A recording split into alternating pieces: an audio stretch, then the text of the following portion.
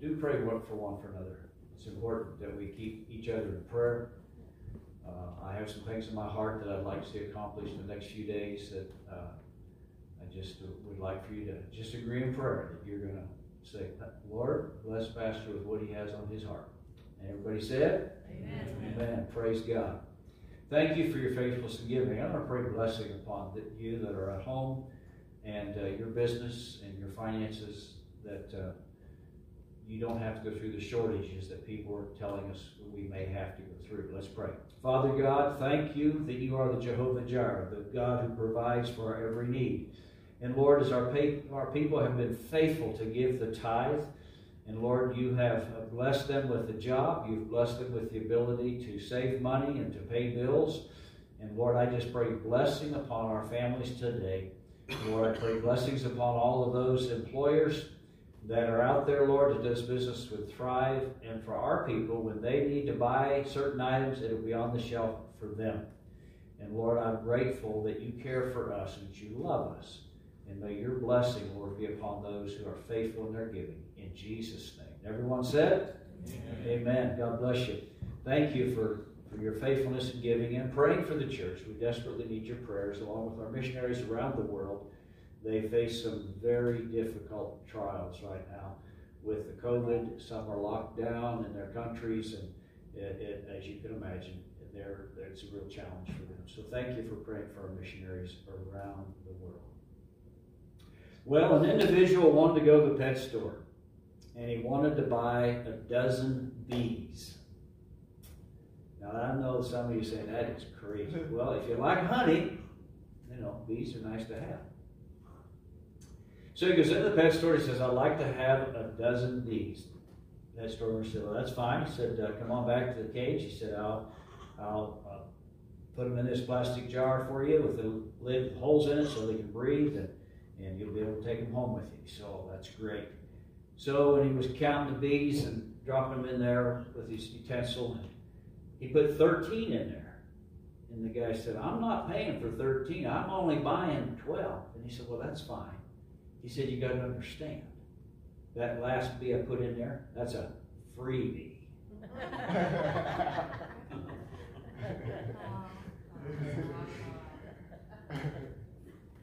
Luke chapter 19. Jesus entered Jericho and was passing through. A man was there by the name of Zacchaeus. Say with me, Zacchaeus. He was a chief tax collector and was wealthy. He wanted to see who Jesus was. Being a short man, he could not because of the crowd. So he ran ahead and climbed a sycamore tree to see him, since Jesus was coming that way. When Jesus reached the spot, he looked up and he said to Zacchaeus, come down immediately. I must stay at your house today. So he came down and at once and welcomed him gladly. All the people saw this and began to mutter, he has gone to be the guest of a sinner. But Zacchaeus stood up and said to the Lord, look, Lord, here and now I give half of my possessions to the poor, and if I have cheated anybody out of anything, I will pay back 4 times the amount. Wow. Zacchaeus, a wealthy chief tax collector. Now, what makes him a chief tax collector? Well, he had subordinates under him. Other people collecting taxes. He collected taxes. Now, if it was just taking the taxes, it wouldn't be a problem. But they were greedy people. They would always ask for a little bit more and put it in their own pocket. And so he was a wicked tax collector. He was a wicked person. Short in stature, but tall in wickedness. And so he was very wealthy. And he had all this commotion going on. Jesus was coming down the street, and the fanfare, and people were pressing in, trying to get healed, trying to get close to Jesus. And Zacchaeus was short. He didn't know what was going on for sure. He didn't know who it was. And so he ran down the street, found a tree. Now, if you're a Missourian, you know a sycamore tree is extremely tall. And I don't think there's a tree on the face of the earth that has larger leaves than a sycamore tree. The leaves are as big as your hand, and the trees grow really, really tall. And the bottom branches are, a lot of times, 25 feet off the ground. So, it doesn't say Zacchaeus pole vaulted to the first branch. So this is a different type of sycamore tree than what we're used to. It's more of a fig tree, and it has branches that are, it's boxy tree. It's short, and it's kind of like Zacchaeus. It's short, Zacchaeus. It was, and so the branches came out and curled up, and so it wasn't major difficult for him to hop up, get on the first branch, climb up there, so he could see over the heads of everyone else there. And you've got to understand that the people despised him.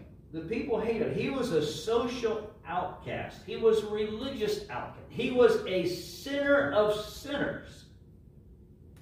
And people didn't like him because he represented the Roman government. And the Roman government was overpowering the Jews. And nobody liked Rome. Nobody liked what was going on. And here Zacchaeus was getting the brunt of it, but he, rightfully so, he caused some people some pain by basically legally or illegally stealing from them, however you want to say it, but he stole money. And so people were not pleased with what was going on. And so here's Jesus. See, he's a chief tax collector, so everybody knows who Zacchaeus is. He's well known because he's gone to their house year after year after year collecting tax. And Jesus even knows him. And I know that he could know him by the power of God. But it just kind of marvels at me that it doesn't say that God revealed to the Son, that's Zacchaeus. But Jesus just spoke out, Zacchaeus, come on down here. And the words immediately in the NIV, in other translations, it was an order from Jesus. You come down now. It's not, would you like to come down and would you like for me to come to your house? Zacchaeus, come down now. I'm coming to your house today. A sinner. And of course the Pharisees, they're really upset. Because, if he should be in anybody's house, it should be our house because we are the most righteous people on the street here. And Jesus picks out a social outcast, a spiritual outcast, and says, I want to go to your house for dinner. And it's important that we see the statute here. You see how it is said. So he came down and welcomed him gladly. But Zacchaeus stood. When people stood up, it was a sign to listen. When people would stand up, it was a sign to listen. But Zacchaeus stood up and said to the Lord, look, Lord, here and now I give half of my possessions to the poor. He had stole so much tax money from people, he couldn't remember who he owed. So he thought, okay, we'll just take the big sum and we'll just give it to the poor to help offset what I've stole from people. And to the poor. And I will cheat, and if I have cheated anybody out of anything, I will pay back 4 times the amount. When you borrow from God, some people don't realize this, but you can borrow your tithe from God. But he asks for a 20% commission.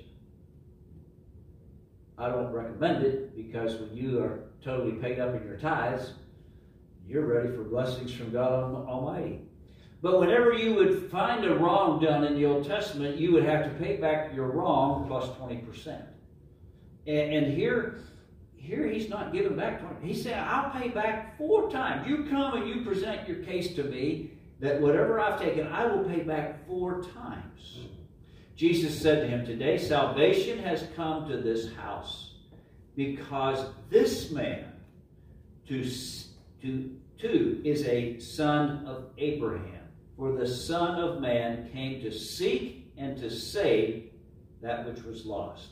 You see, repentance and restitution. Coming into the presence of Jesus. When you come into the presence of Jesus, things change. And Zacchaeus was a sinner until Jesus came into his home, and there was something that transpired in the presence of Jesus. Jesus is God Almighty in the flesh. And so Zacchaeus is overpowered by the presence of Jesus, to the point of the spirit of repentance comes across his heart. And how do you know he repented? Because of restitution.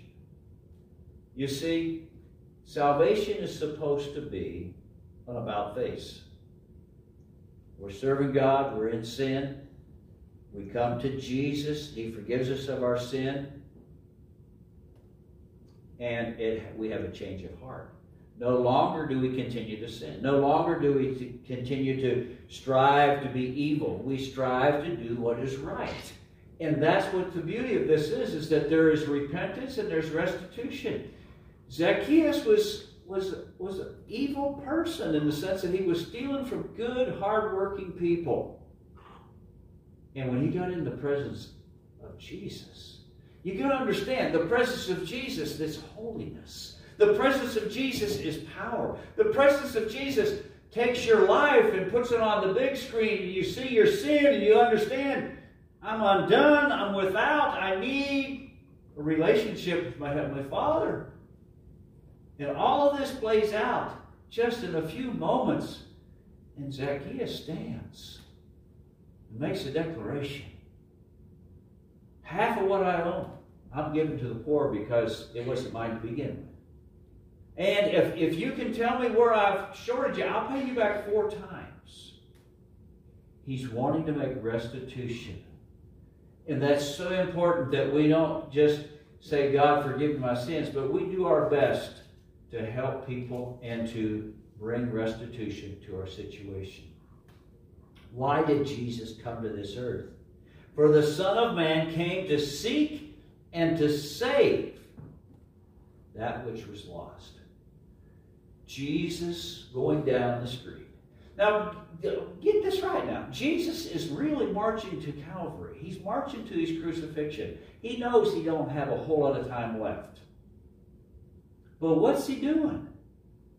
He's not just taking the disciples apart and just totally saying, okay, I've only got a few more days here left on this earth. I'm just going to pour into your life. I'm going to pour into your life. Because he'd been poured into life for 3.5 years, and they still didn't comprehend what was about to take place because it was hidden from them until it happened. And so Jesus is saying, I've come to seek and to save. What's it mean to seek and to save? Jesus walking down the street, how many people in that street were undone? How many of them were sinners? Jesus knew in his heart, pick the biggest dog in the fight. And at that point, when he looked around, he saw Zacchaeus, and Zacchaeus was the biggest sinner around. People hated him. He was no good. And he said, you know what? I could turn this whole thing around by just touching his life. And how many people will he touch because he's well known? How many people will be affected by what he has to say? I'm coming here to seek and to save that which was lost. To seek and to save that which was lost.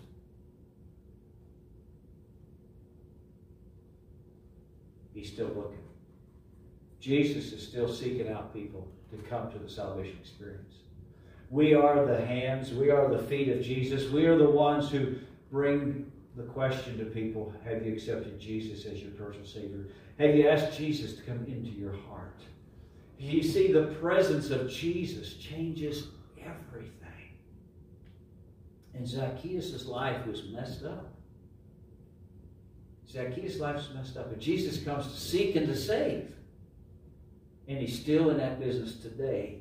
And as he's marching to Calvary, he still sees Zacchaeus up here. He says, Zacchaeus, come on down. you and I have got to have a little talk.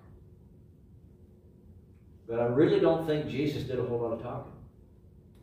I think it was his presence, the power of God. Remember throughout the Bible, different times when the power of God shows up, people fell under the anointing of God. They couldn't stand. And it doesn't say here that Zacchaeus got knocked to the ground. But I know this, that Jesus' anointing is pretty powerful. To take a thief to say, here's half my income, I give it back to the poor. That's a powerful move. That's the power of Jesus. Going on to verse 11, while they were listening to this, he went on to tell them a parable because he was near Jerusalem, and the people thought that the kingdom of God was going to appear at once. The people thought the kingdom of God was going to appear at once. This is time of Passover. Things were getting ready for that, and they thought, okay, as soon as Jesus gets to Jerusalem, we're going to run the Roman government out. Jesus is going to be king, and these disciples, we're going to be his cabinet members, and a couple of us are going to sit at his right hand and his left hand. We're going to be the closest to him, and we're going to be in this thing. It's going to be a political whirlwind. It's going to be an awesome takeover of the Roman government. We're going to kick them out of our land. We're going to have our own government. And after all, it's really a good government because the healthcare is awesome. You just talk to Jesus and you're healed. No more hospitalization. No more premiums to pay for hospitals. I mean, it was great. No more going to the restaurant and paying for food because Jesus is going to provide. I mean, after all, we fed 5,000, 4,000. I mean, this could be a great government. See, they were excited about the kingdom of God was going to appear at once. But Jesus knew it was on their mind. He said, a man of noble birth went to a distant country to have himself appointed king and then to return. So he called 10 of his servants and gave them 10 minuses, but this money to work. Put his money to work, and he said, until I come back. Put my money to work until I come back. But his subjects hated him and sent a delegation after him to say, we don't want this man to be our king. He was made king, however, and returned home. Then he sent for the servants of them who had given the money in order to find out what they had gained with it. The first one came and said, sir, your minus has earned 10 more. Well done, good servant, his master replied, because you have been trustworthy in a very small matter. Take charge of 10 cities. The second came and said, sir, your minus has earned 5 more. His master answered, you take charge of 5 cities. Then another servant came and said, sir, here is your minus. I have kept it laid aside in a piece of cloth. I was afraid of you because you are a hard man. You take out what you did not put in, and you reap what you did not sow. His master replied, I will judge you by your own words, your wicked servant. You knew, did you, that I am a hard man, and taking out what I did not put in, and reaping what I did not sow? But then didn't you put my money on deposit, so that when I came back, I could have collected it with interest? Then he said to those standing by, take his minus away from him and give it to the one who has 10 minuses. Sir, they said, he already has 10. He replied, I tell you that to everyone who has, more will be given. But as for the one who has nothing, even what he has will be taken away. But those enemies of mine will not want me to be king over them. Bring them here and kill them in front of me. The harshness of time. The harshness of time. Jesus is telling them a parable. And it is a parable that talks about working and waiting. We are to occupy until Jesus comes back. The servants were involved in doing the work that was put them in charge of.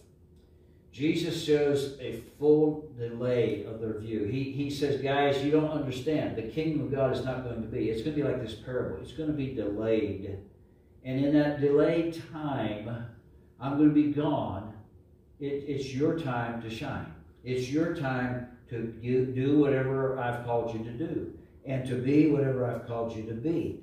And they weren't fully comprehending what was going on. The minuses was a sum of money that they were to invest.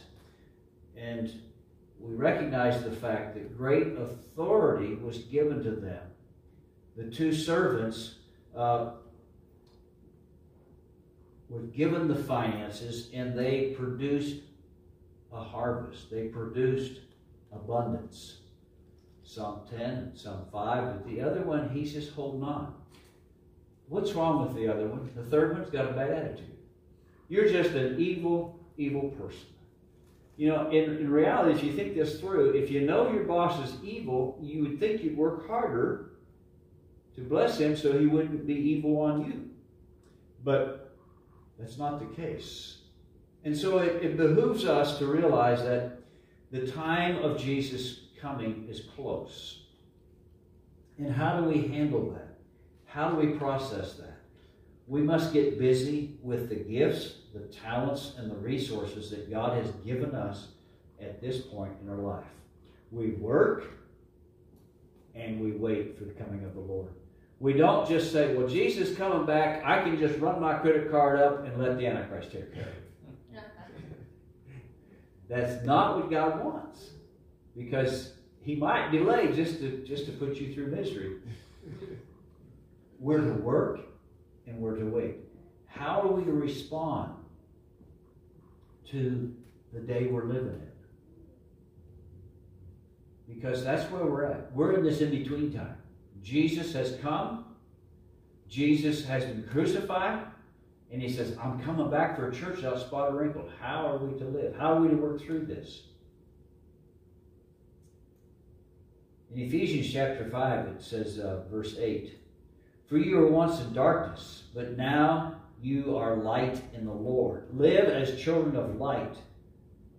For the fruit of the light consists in all goodness, righteousness, and truth. And find out what pleases the Lord. Have nothing to do with fruitless deeds of darkness, but rather expose them. For it is shameful even to mention what the disobedient do in secret. But everything exposed by the light becomes visible. For it is light that makes everything visible. This is why it is said, wake up, O sleeper, rise from the dead, and Christ will shine on you. Be careful then how you live. How are we to live? Be careful how you live. Not as unwise, but as wise. Making the most of every opportunity. Old translations would say, redeeming the time.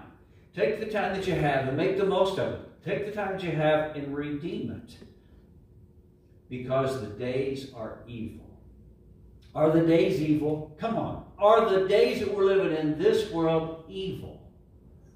When parents take books to the school board meeting and begin to read what's in the public library, the school board president says, you must stop reading that. That's not appropriate to read. And she said, if it's not appropriate for adult ears to hear this, then why do we have it in our library? Wickedness is happening at every corner in our nation. Every avenue of the world, there's wickedness. We are living in a wicked time because the days are evil. So when we read these scriptures, we begin to realize that darkness is evident, but the light of the gospel still shines. The light of the gospel still shines, and God still delivers. And so what are we to do when the days are evil? Therefore, do not be foolish, but understand what the Lord's will is. Well, what is the Lord's will? The Lord's will is, do not get drunk on wine, which leads to debauchery. Instead, be filled with the Spirit. That's the Spirit of God. Be filled with the Spirit of God. Speak to one another with psalms, hymns, and spiritual songs. Sing and make music in your heart to the Lord. Always give thanks to God the Father for everything in the name of the Lord Jesus Christ. Submit one to another out of reverence for Christ. We live for God. We're waiting for the return of Christ. But in the process of waiting for the return of Christ, we must also work as if darkness is never going to go away. We must always, always continue to work and to be involved in doing what God wants us to do. Romans chapter 13, verse 11. And do this, understanding the present time. The hour has come for you to wake up from your slumber, because our salvation is nearer now than we first believed. Jesus is coming back. You say, well, how do you know that? Well, the Bible says so. Well, they've been looking for him for 2,000 years. Yeah, just think how much closer it is today than it was 2,000 years ago. We're to live with the anticipation of his return. The night is nearly over. The day is almost here. So let us put aside the deeds of darkness and put on the armor of light. Let us behave decently as in the daylight, not in orgies and drunkenness, not in sexual immorality and debauchery, not in dissensions and jealousy. Rather, clothe yourselves with the Lord Jesus Christ. And do not think about how to gratify the desires of the sinful nature. We have to win out over the sinful nature. The sinful nature will take us down the dark road of evil. And we must live for God all the days of our life. And we must realize that it's a working principle, that we're working towards serving God. We're working at reading the Word. We're working at praying. We're working at attending church. We're working at keeping gospel music in our hearts. We're working at giving God praise no matter what goes on in our life, to just give Him praise and to invoke His presence in every situation. Just press on, press on, press on, press on, because Jesus is coming back. And He's looking for a church without spot or wrinkle, washed in the blood of Christ. You and I are the church. You and I are the ones who have seen the light. And we need to share this light with others. And one of the greatest things you can do right now is be kind. Just simply be kind. When you're inconvenienced, when you're interrupted, when something's not going well out there in the public, don't go off on an employee that has no control of what's going on. Just be kind. And smile. And be kind. And smile and be kind. Yeah, but Pastor, they're making me late for a minute. Who cares? We get so intense over stuff that really doesn't matter. What matters is the fact that Jesus is coming back. And He's looking for a church without spot or wrinkle. And people need your kindness in order for them to find Jesus. When they look at you and say, I can't believe you've been so patient. How do you do that? It's not me. It's the grace of God that helps me. Give God the praise. Give God the glory. Let's pray. Father God, thank you for this day. And Lord, we must recognize the fact that you want us to work while we wait. We practice double duty throughout this whole message, Lord. There's that concept of working and waiting. There's that concept of seeking and saving. There's that concept of repentance and restitution. Lord, double duty. We don't just do one thing at a time. We're constantly doing double tasks all the time.